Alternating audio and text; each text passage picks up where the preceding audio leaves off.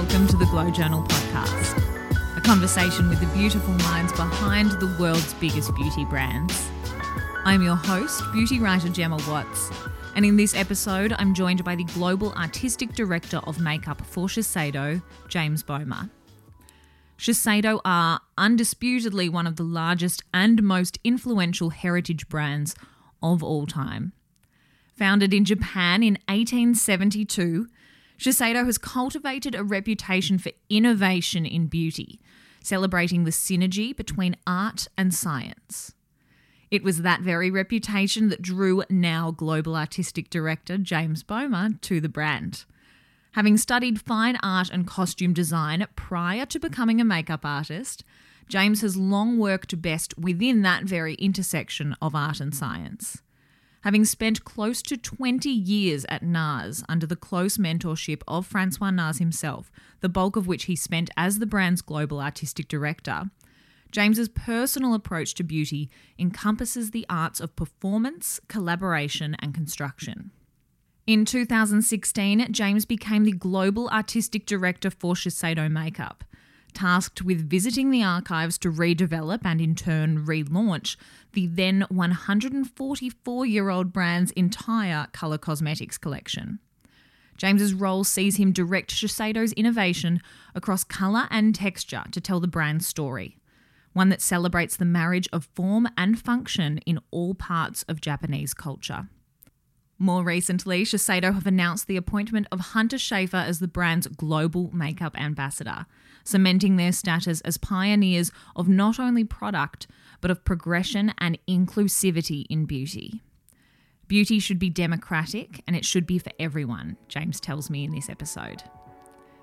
In this conversation, James shares how far you can get with warm, gracious energy, the global appeal of the J-Beauty movement, and how his background as a quote-unquote frustrated dancer has shaped his work for some of the world's biggest beauty brands.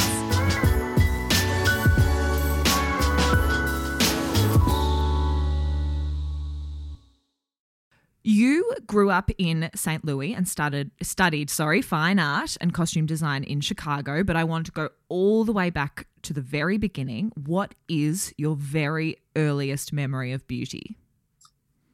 I think it's funny, I get asked this question a lot and I probably am never that consistent in my answer. But I think, I was a kid in the mid 70s and there was that explosion, that sort of moment in pop culture with, Charlie's Angels and Olivia Newton-John and Farrah Fawcett and, like the $6 Million Man and the Bionic Woman and Love Boat and sort of the beginning of disco music and the sort of glamour of pop culture at large. I mean, I remember when my mom's magazines would come in, whether they were like the TV Guide or Good Housekeeping or, she didn't really subscribe to a lot of high fashion magazines, but I was always hungry for any of those magazines and publications that sort of gave a glimpse to the outside world and sort of turned me on to places outside of where I grew up. And I think, from a specific beauty thought, I guess, or the first time I thought about it was probably with my own mom and her like skincare routine. And she wasn't really a makeup wearer, but she really took care of her skin. And, she would sometimes wear lipstick if she was going out. But I think sort of that regimen and then also mixed with just like the visuals and the images that were on record covers and, on the radio. I remember Donna Summer was one of my like first records that I ever had. So I always think about that like glossy skin, glossy lips, like a little bit of color, but still sort of natural makeup. That moment in the mid to late 70s is probably one that always resonates with me. God, that matte era that we had only a few years ago must have absolutely destroyed you then.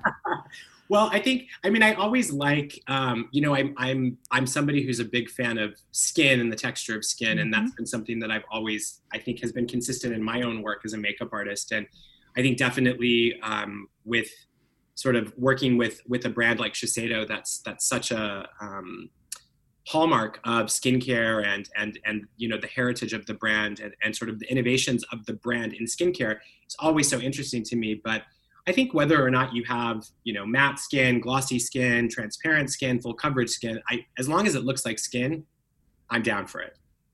I love it. So those are your earliest memories of beauty. What did you think that you might be when you grew up? Initially, the first thing that I wanted to be when I grew up, I'm a frustrated dancer. So am I. Oh, really? Yeah. Oh my God, that's amazing. Yeah, I really wanted to. Well, there was this show on in the States in the late '70s called Solid Gold. I don't know if you've ever seen. I haven't. A clip of it, but it was basically. It was hosted by different people. Dionne Warwick was a host at one time. Marilyn McCoo from The Fifth Dimension was a host. So it would basically be like the top 10 songs, on Billboard at the time, and then they would have this troupe of dancers that would like dance little clips to the popular songs of the day. So this is my dream. My first real thing that I wanted to be was a Solid Gold dancer, and that was my dream. And then I sort of pursued the fringes of dance, being involved in theater as a kid, and I never trained properly, which I regret. I didn't start training as a dancer until I was about 15. And by then I was a stupid teenager that wasn't disciplined and like wanted to have fun and, wanted to drink and, do all of that stupid stuff that teenagers do. I didn't want to go to dance class. But that was really my first love. And it's interesting because any opportunity in my career that I've been able to be adjacent or close to dance, I have, including our film that we made for when we launched our complexion products. The whole thing was inspired by dance, and we were able to work with the amazing choreographer Ryan Heffington, who's from California. So that was a dream to sort of put my love of skin and complexion and dance together. Was incredible. We had very similar early ambitions. My goal for this year was to go back to dance classes, and then obviously every studio has shut, so I've been doing them over Zoom as we do everything now. So I was going to say, have you taken part in any of the sort of virtual dance classes? I have been doing 3 classes a week. It's the best feeling. You just can't be in a bad mood after a dance class. It's really true. There's Ryan has, unfortunately he had to close the studio because of everything that's happening. He had a studio in LA, but he's been doing virtual classes on Instagram, and his platform is called The Sweat Spot. So anybody Amazing. Who wants some good dance, he's incredible. I have lots of friends that are dancers too. So, I try to take part in that as much as possible. Even if it's not like a led class, I'll sometimes just give myself an hour or two a day to just like dance around my apartment and get it out. It's really a great release, and it sort of clears your mind. Yeah, completely agree. That's my therapy now. I read that your very first introduction to makeup artistry, if you will, was when you were working on a feature film across wardrobe, hair and makeup while you were still studying. I would love to hear more about that experience. Had you ever worked as a makeup artist before? Not professionally. So it was sort of like a fluke thing. I was in school at Columbia College in Chicago, and I had met a friend who, at the time, her boyfriend had just written a screenplay, and he, managed to like raise a little bit of money to like shoot a film, very small budget. And I had sort of, I'd always been adjacent to makeup. Like I would do makeup for my friends. I would wear makeup, when we would go out and sort of club. It was very much that like 90s grunge club kid sort of moment where like all of our eyebrows were shaved off, and, we were living this sort of like alien and androgynous freak out world. So I was, I would mess around with makeup, but I didn't really do it. I hadn't really, ever been hired as a makeup artist. And my friend Trish was just like, hey, would you be interested in doing this? I know you probably can. So I just sort of got roped into it. And then the producer that was working on it actually liked me. And, I guess I had good energy, or I was like, an eager young thing. And he started booking me for the commercial and television and film work from there. So I sort of entered in really quickly, almost before I ever thought about it. It was sort of not really something that I'd planned on. And then when I made the decision, because I started working quite a bit and I made the decision to quit college, I had to sort of tell my dad why I was quitting college and what I was going to do. And I just sort of said, I'm going to be a makeup artist. And I don't 100% know what that's going to look like or how I'm going to do it, but that's what I'm going to do. So I just sort of went after it, and here we are. So to drop out of college to focus on makeup is a pretty big thing. A broad question, but what was it about makeup that you loved so much that you felt comfortable taking that leap? I think, part of what I've always loved about beauty and fashion and just, I guess, the art of transformation and the performance of, the performance of dance, the performance of, theater. It was hard for me to identify what it was that I specifically liked. And I don't think I was able to verbalize makeup specifically as the answer. But I think as I learned stepping into that world and collaborating with people on set and like being part of the team that creates the images or transforms the talent or, creates a dialogue for the performers, to me, that seemed really interesting as part of the collaboration and part of the construction of that sort of other world. So I guess when I discovered that I could do it and that I had a knack for it, and of course I just like tried to learn as much as I could, and I started assisting other makeup artists at the time as well.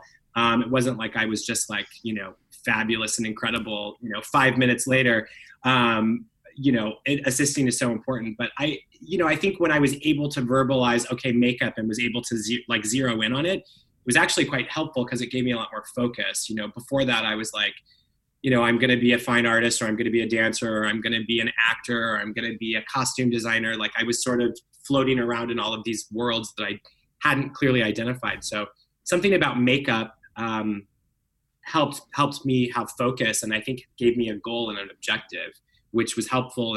And of course, I felt like I had to be proactively pursuing something if I was going to be not in school. And, I didn't have the luxury to like, just, sort of screw off. You know what I mean? I had to work. I had to make a living. My dad was certainly not like, going to be supporting me if I wasn't in school. So, it was part of it was the reality of like growing up really quick and like, putting your foot to the gas a little bit.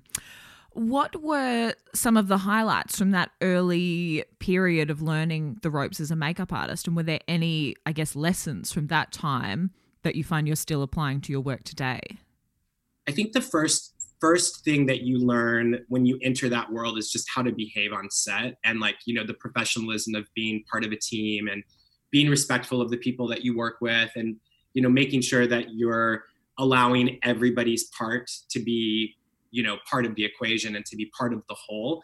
I think learning that sort of respect to the people that you work with, especially when it comes to the people that sit in your chair, if it's an actor, if it's a model, if it's a dancer, it's a performer, it's really important that you're gracious with your energy and your collaboration and your spirit, because, as a makeup artist, you're one of the most intimate people that a performer will work with.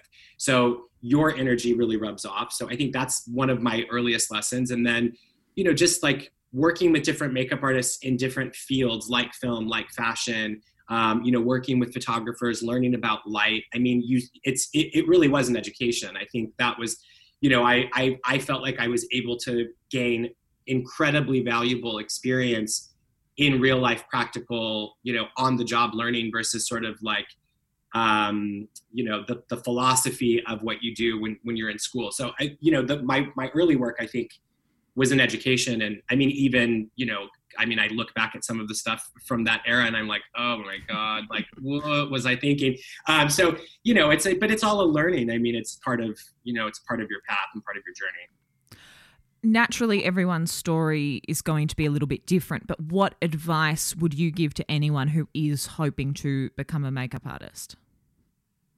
I think first and foremost, I think you have to be patient. I think that, I think especially nowadays with, sort of like the influx of social media and our connectivity to everybody, that I think people see these sort of overnight successes. And I think that, you can definitely amass a following on social media. And if that's something that you want to go after, which I think it's an incredibly valid part of the industry now, that's something to think about how you build. That's very different than how I built my career, which was really about assisting, about learning, about making connections, about establishing relationships with people, building a point of view. Part of it is like putting in your time in a weird way. And I think, the best advice I think is that if it's something that you want to do, like stick to it and put, 150% into it, because that's what it's going to take to, achieve any sort of success, whatever that success, means to you. If that's having 1 million followers on Instagram and having like a following, if that's like working in product development, if it's being a special effects makeup artist, if it's grooming people for the red carpet, there's so many incredible facets of the makeup business. And I think that the best advice is to try out as many of those facets as possible, figure out where you fit and what feels right, and then zero in and build from there. But there's just so many things, in the world of makeup and beauty that I didn't even think about, or would have had no understanding of that part of the industry or the business. So there's a lot to explore. I think that is such good advice because, as you've just said, with social media, I feel like people have this very clear idea of what a makeup artist is, but there's so much that goes on behind that. Yeah, and I think a makeup, it's like it's subjective, right? Like there's no, I think, I feel like I struggled for years about like the word makeup artist, the title artist, because I felt like so much of what I had studied, in regards to fine art was really a different thing, and so much about working in makeup is work. It's commerce, it's entertainment, it is work. Now, that doesn't mean you don't have an opportunity to be artistic, but I think that, just really understanding like the options that are available to you if this is something that you want to do. And, it's hard because you have mentors. I'm really lucky that I had incredible mentors along the way and incredible teachers that really helped me shape my path. And I think that's something that's really important. Like, ask questions, be open, be professional, number one, and then also be flexible, because you may end up loving something that you never thought you would ever fall into. I mean, I wouldn't be here right now if I, wasn't just a little bit open to, trying something that I hadn't, really planned on. Prior to your current role as Shiseido Makeup Global Artistic Director, God, say that 3 times fast, you served as Director of Global Artistry for NARS and held the role of key artist backstage for so many designers at Fashion Week, Vivienne Westwood, Carolina Herrera. The resume is unbelievable. I do have a couple of questions about that time. The first being on the process of physically developing a runway look. I imagine that it does have to be quite collaborative with the designer, but can you talk me through that process and how you go about creating the look that then gets sent down the runway? I loved my time working, at Fashion Week and with designers and creating looks for the runway. It's such a moment. And I was such a fan personally of that moment at the late 80s, early 90s with the supermodel and that sort of like explosion of glamour and, the models became larger than life. And it was such an incredible opportunity. First and foremost, to be able to work with Francois Nars, who, created so many of those iconic moments that I, was so enamored by. So working with him and working for the brand as I did for so long was such, to me, really, that's like my master class, my master's degree, my doctorate, whatever. That was to me where the real education started, because I was so enamored by Francois and his work and his point of view and his sense of humor and his taste level and his just incredible, generous person and generous artist that he is. So when I was able to start doing and creating makeup looks on my own, it was like a dream come true. And I think as far as the process goes, it is true collaboration. The designer, especially I think at that moment, maybe it's not the same now. I think that, fashion weeks around the world are so different now anyways. But I think at the time it was really about a story. It was really about a moment. It was really about like, the collection was inspired by, blah, blah, blah. And the makeup look is sort of a continuation of the story. So I think it was fun to inject the character so that the girls had, inhabited this persona as they spent that, 7 to 10 minutes on the runway. But it's very collaborative. It was really fun. It felt really creative. I felt like, personally, I always wanted to do something that I hadn't seen before. And again, it was a good opportunity for me. That moment in my career was really helpful to shape my own personal aesthetic and my own point of view. And I think that was sort of that moment where I felt much more confident in my own voice about, what I like and what I don't like and what I think, when it comes to makeup. So that was, such an incredible moment. And, from like the first fashion show I did with Francois and the NARS team, onto doing my own shows, throughout my time with the brand, it was just like a blast and the best. God, what I wouldn't give to just be able to go to a fashion show now. I'm hankering for events to exist once more. So true. Oh. Another question that I have on that period, the runway is where we beauty consumers and I guess fashion consumers are looking for the trends for the upcoming season. However, what works for a runway and of course for an editorial is often not hugely applicable to the day-to-day. How would you recommend that beauty consumers adapt a runway look or an editorial trend to suit day-to-day? Imagine we're not in lockdown. Yeah. Well, I think it's interesting because I think definitely, most of the shows that I did when I was working backstage were in New York. I had experience in other cities.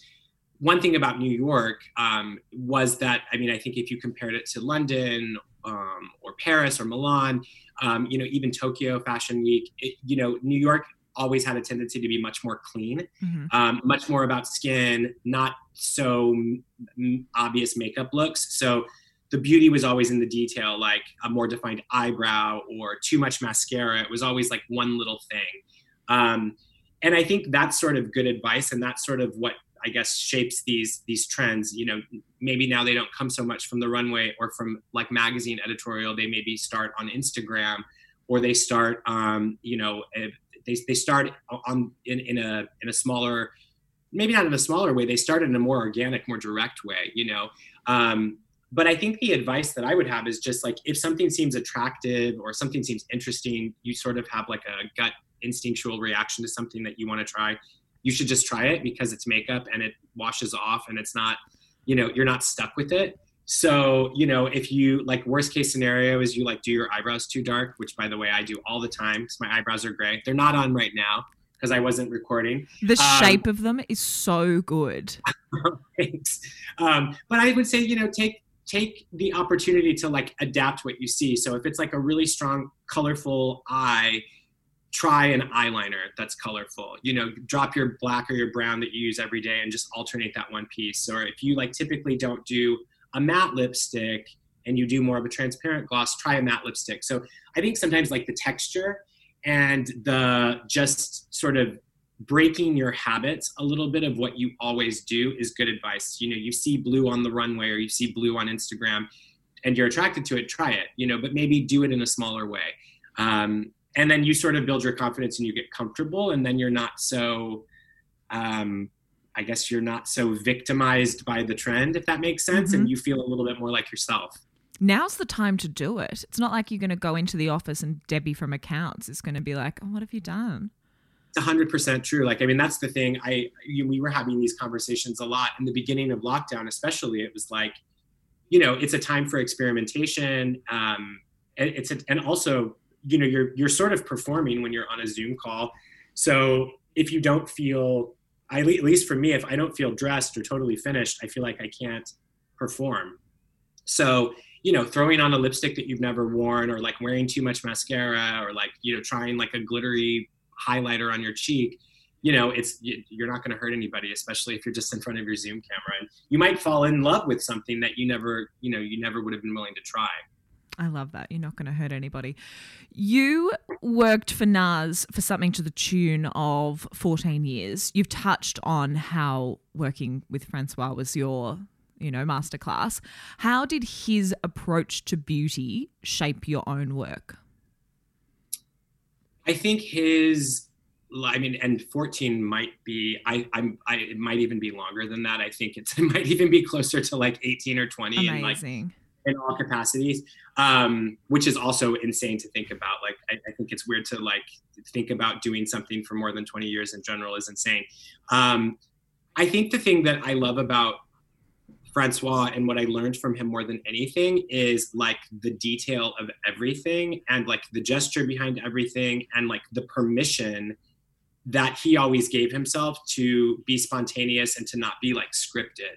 So, you always have these preconceived notions when you go on set and you're, whether you're shooting an ad campaign or you're shooting, an image for a book or you're doing a tutorial or you're working with a celebrity for red carpet, you have all of these preconceived notions that you sort of bring with you. And like one of the things that I felt he always did that was so magical was like, to be so present and in the moment and be spontaneous. And like, you would have a plan to do this very like 1960s Sophia Loren sort of like cat eye. And then, at the blink of an eye, it would be a different reference.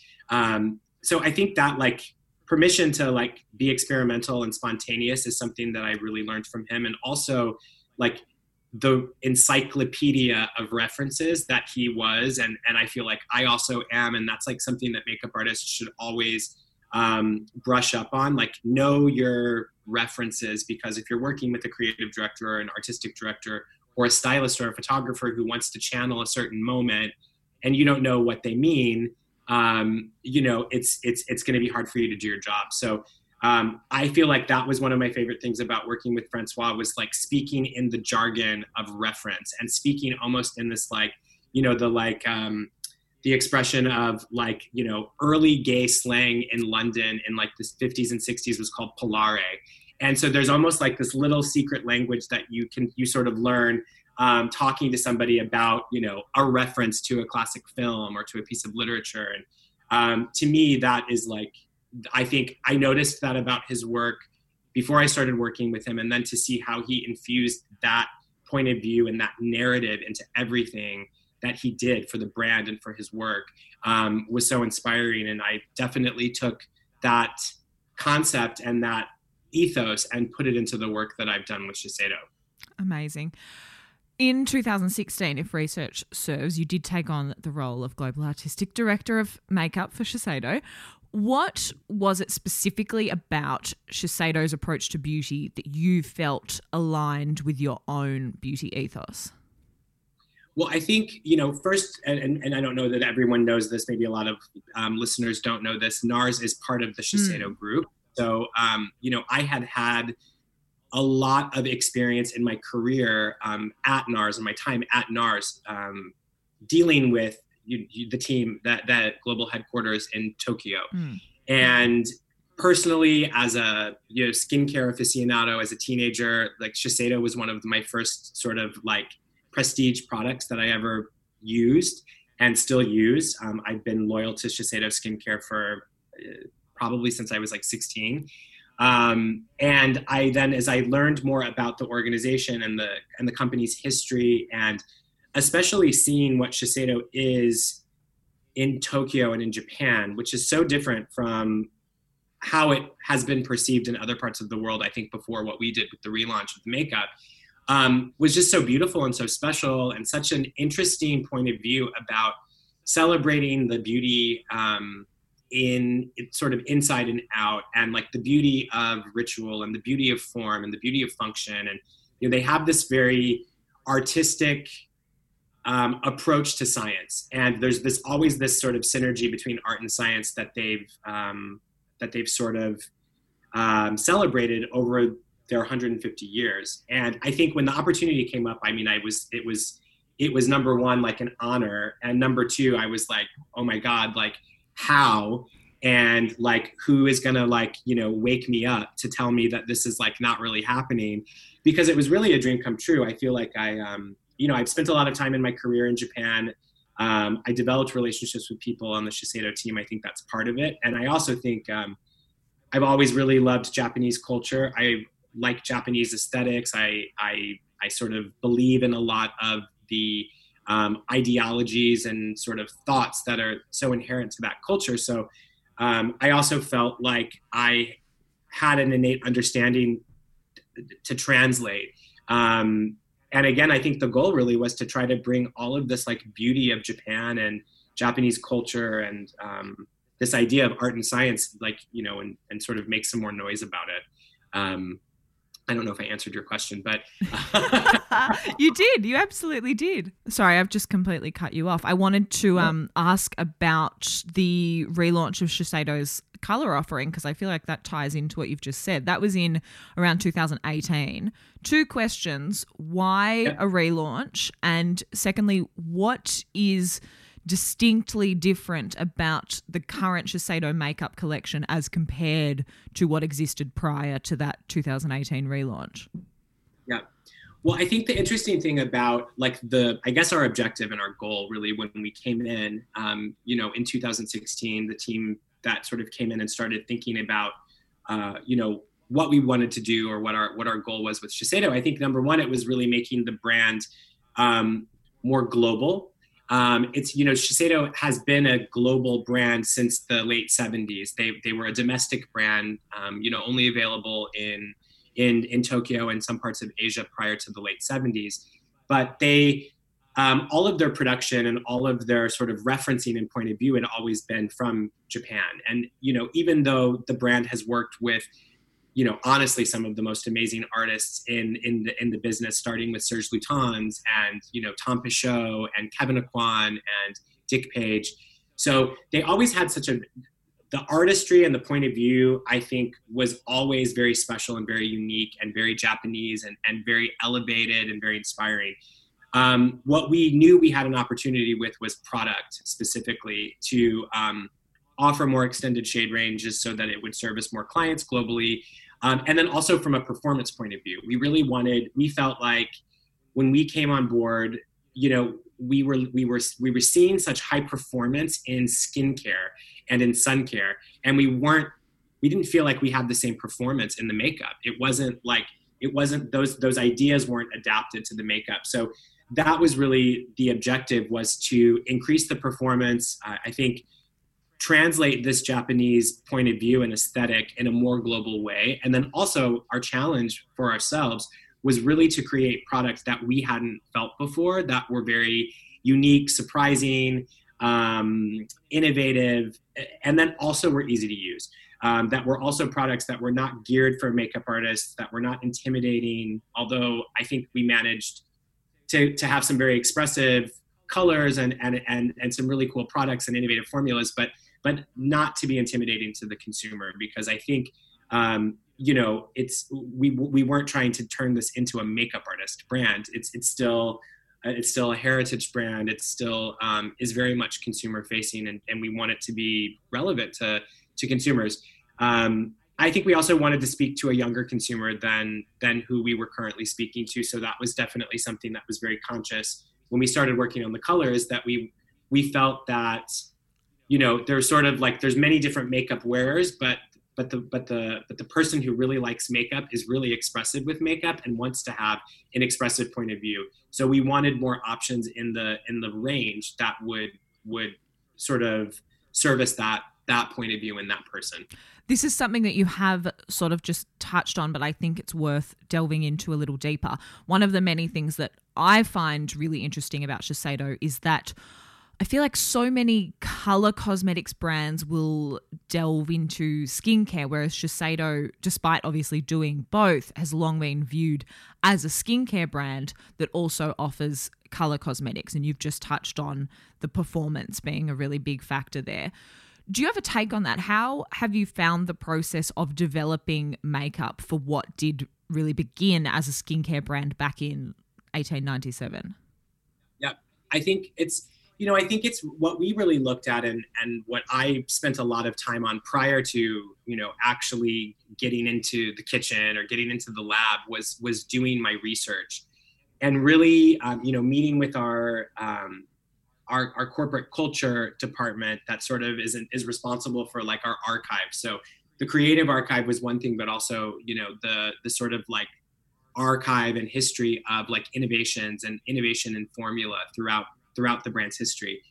And again, I think especially because so much innovation happened, especially in, the last century, really, if you think about like how much innovation in all industry, there were so many firsts that I was discovering that I felt like, wow, this is crazy that like, I don't know this. Like, if I don't know this about Shiseido, like I bet no one else knows this about Shiseido. So like maybe my non-Japanese-ness, which is a little louder, right? And a little bit more like, outrageous, I guess, like wants to be more vocal about some of these things that the brand had done. So those were things that we really wove into the product development and the stories. So like innovations in powder textures, for instance, Shiseido was one of the first makeup brands in the 60s that offered like a wet dry foundation that would make, wearing makeup, which at the time was very oily and very heavy and quite thick, would make it more comfortable for summer months and make it actually more comfortable. The product was called Beauty Cake. And the campaign for the product was actually really innovative. It was styled by, like the creative director was a woman, which was very unusual at the time for Japanese companies to have a woman working for them. And the model was very tan, which actually at the time in, Japanese culture in the 60s was not the popular look.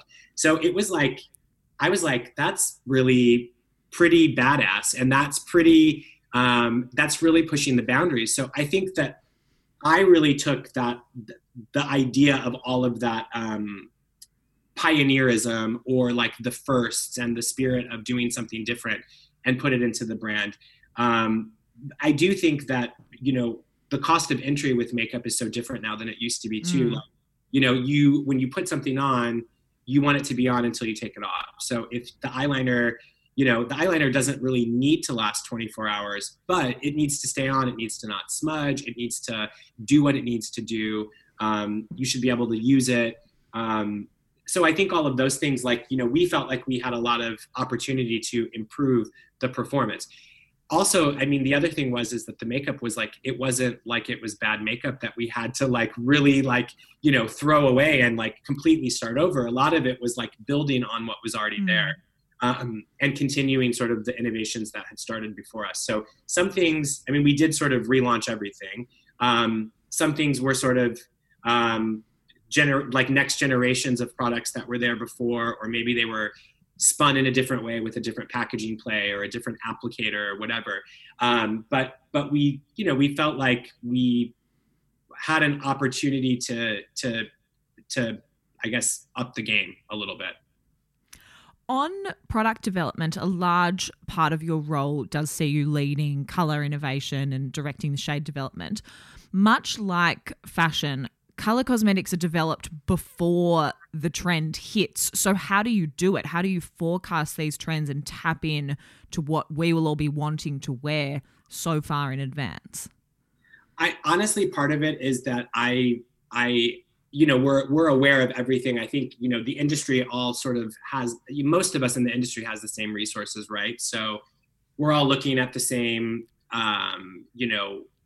trend forecasting, decks and whatever. So I think that from product innovation, I think definitely for us, because we have, an amazing internal research and development department. We have one lab that we work very closely with, which is in New Jersey in the US. And then obviously we have one in Tokyo.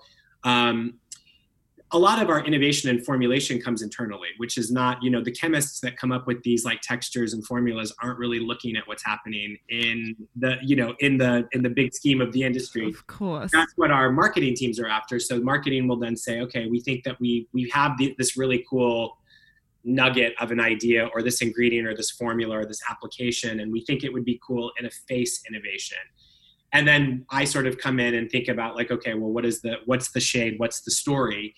And obviously work with our product development teams on the formula, packaging, all of But for the shades themselves, I mean, part of it is intuition and part of it is my own personal point of view and not trying to be too focused on like what's going to be, you know, the big color or the big hit.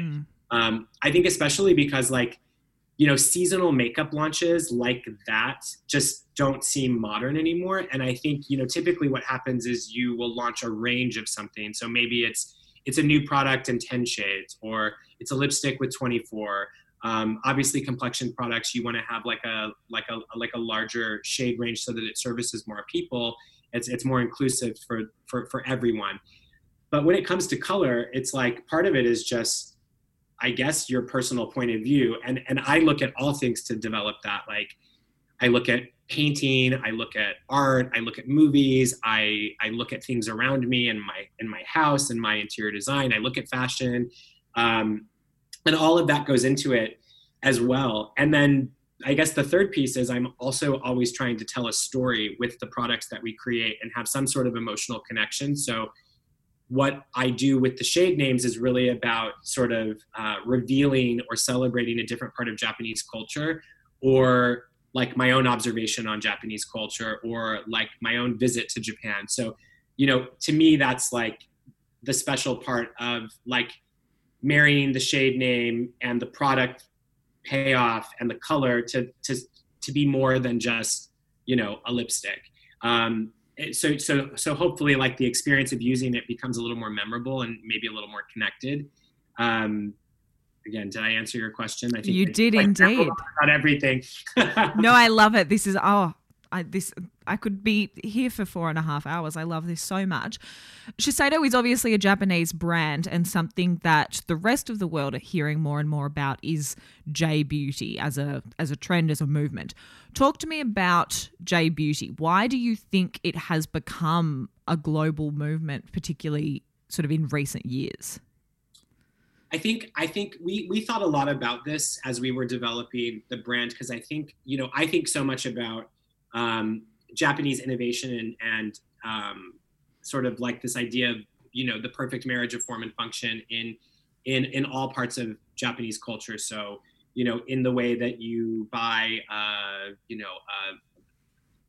a toilet plunger, I'm making that up, or like a scrub brush, or a beautiful humidifier. All of these very functional things are still really beautiful.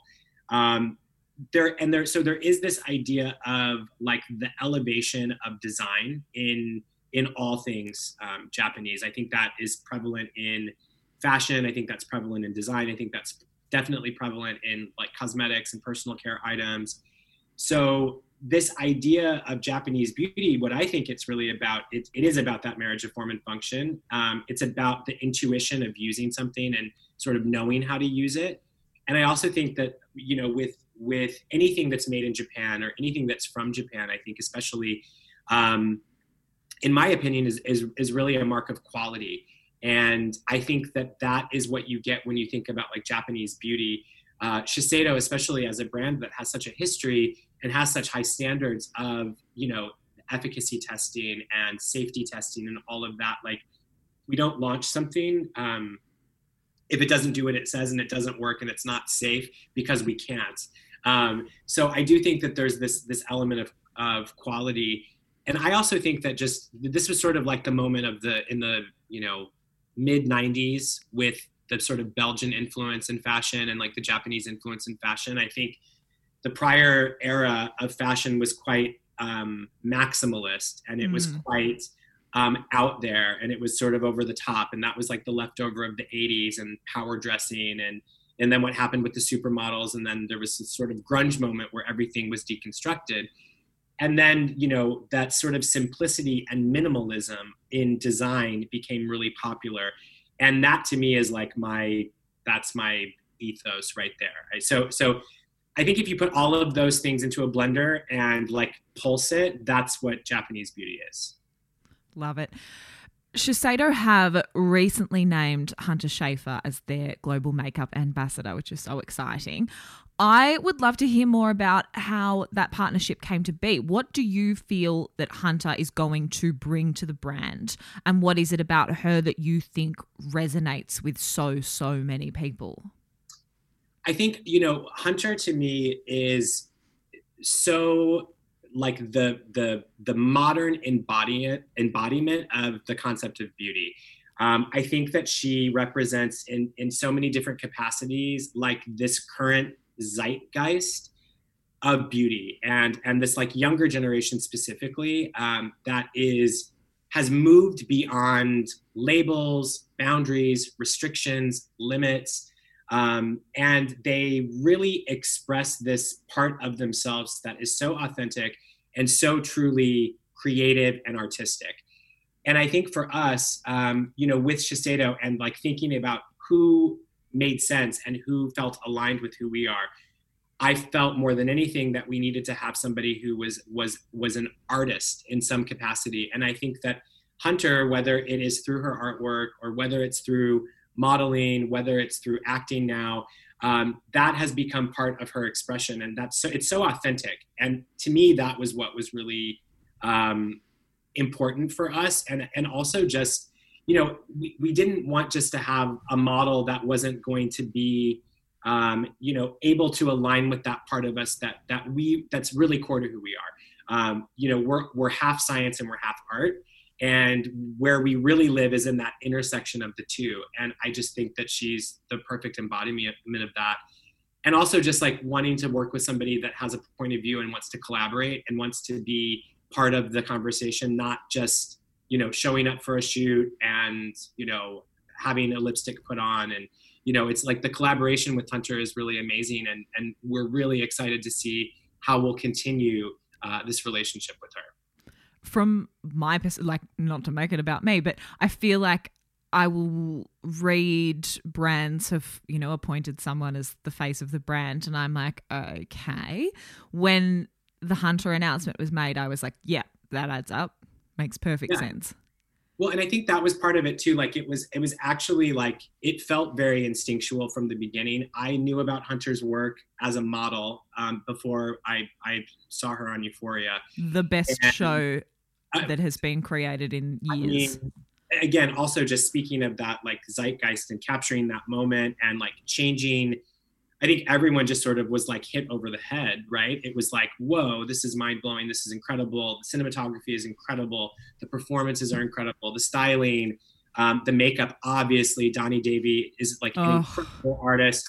What she's done for that is incredible. But yeah, I mean, I think that was it. That was what we felt too. It was like, Hunter just made sense, and Hunter felt right. And it's been so nice since we just announced her last week. It's been so nice to hear my friends in the industry and people that I've worked with to say like, wow, that is a perfect union. Wow, that makes sense. That means that it seems right. It felt right before, and it still feels really right. And like I said, we're so excited to sort of continue this journey with her. A lot more to come and a lot more to share in the coming months.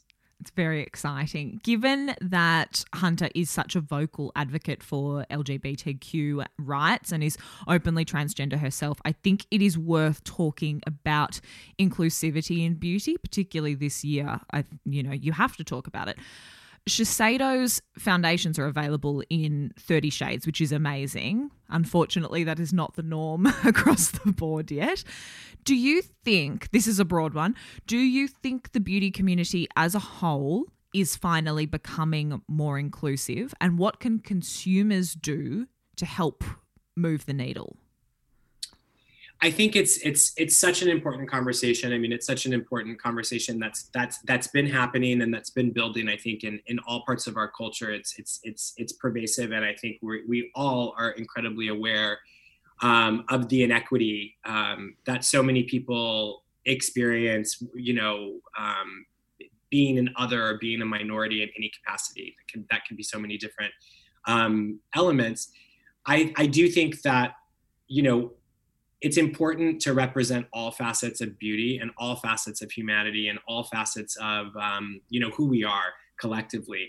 And I think especially when it comes to the beauty industry and the role that I play and that we all play to be in this industry, we should be as representative and inclusive as we can be. That comes into everything that we do in product development and in shades, and making sure that, a color that might seem like it is a typical, I'll use like a pale pink, for instance, that might work on a lighter skin tone or like a specific, we have an archetype of who wears that product. I make sure that it works on every skin tone so that anybody can wear it and it can work. I think that beauty should be democratic. I think beauty should be for everybody. And I think especially when it comes to gender expression, as somebody, as a gay person and as somebody who grew up in the middle of nowhere, and I would never put my experience on the same, in the same conversation as what other people feel. But I've been in that place of feeling other than, or feeling ostracized, or feeling marginalized. And I think that that's something that I would never want to perpetuate in anything that I've done. I think especially when it comes to beauty and it comes to making things available and making things inclusive, it's not even a question to me. And as far as like what the consumer can do, I mean, I think that, I think when products or brands, continue to offer very limited things, or not make things for everybody, or make things for a very specific, subsegment of the culture. If it doesn't speak to you, move on and find what speaks to you, because I think the good news is that there are a lot of brands out there that are taking part in these conversations and are also making products for everybody. You have so many choices. So, don't support, I would say don't support a product that doesn't seem in aligned with who you think too. I mean, I feel like that's another part of the conversation. I feel like that way as a consumer myself. Brands that don't seem to align with my values and my, who I am as a person and sort of fundamentally who I am am not interested in supporting. So I think that's our role as a consumer, and that's our power as a consumer. Beauty should be democratic. God, there's a lot of power in that. You have been a part of the beauty industry for upwards of 25 years now. What are some of the biggest changes that you have seen, both in trends and in the way that people physically apply their makeup over the span of your career?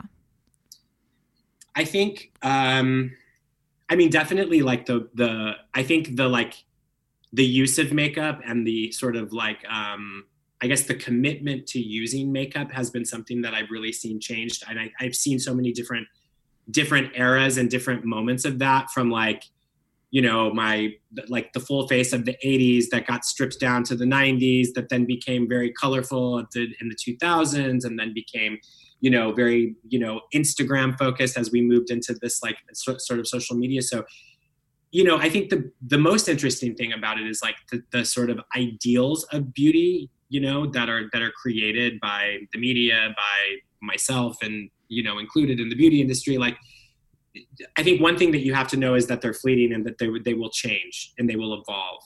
And I think that to me is what's sort of the most interesting and keeps me in the industry, and has for so many years, because it's constantly changing and evolving. I think from a formula and from a product point of view, there's always more refinement. There's always more innovation. There's always more safety. There's always new ingredients. There's always something new that continues to allow, from the product side, to be better and to continue to evolve as well.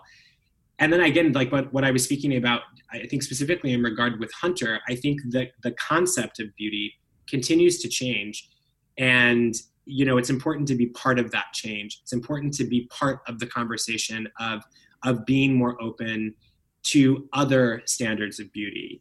I think to me, what's something that's always been interesting in my career, and my personal life, traveling, which is probably the thing that I miss the most about this time right now, is just the experience of other culture and the experience of other people, the experience of other places. It feeds me in such a way that like allows me to be creative, and it allows me to be hopeful, and it allows me to feel like I can dream again. And I think that's something that we need now more than ever. Like, I love this idea of hope in beauty. I love this idea of having something that feels more than just something that you put on, and it can illuminate a part of you. It can shape part of your narrative or your expression. You can use it to be creative. You can use it as part of your story. And I think to me, that's what I've always been attracted to about makeup. And that's what I've always been attracted to about sort of that transformative power of makeup. You know, I can be something today that I'm not tomorrow. I can be something, you know, next week that I wasn't 2 years ago. So, you know, as being part of the language that we use to communicate who we are and who we want to be, I think makeup is, you know, powerful, and it should continue to evolve. And what about the future of beauty while we're on things continuing to evolve? What do you think we can expect to see from the cosmetics industry over the next, say, 5 or so years?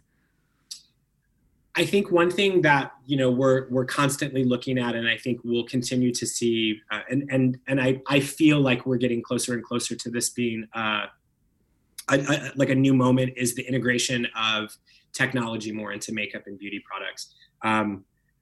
We're seeing that already, especially when it comes to skincare and ways that your device or devices can monitor your hydration levels, your, you know, the sort of like content of your skin structure.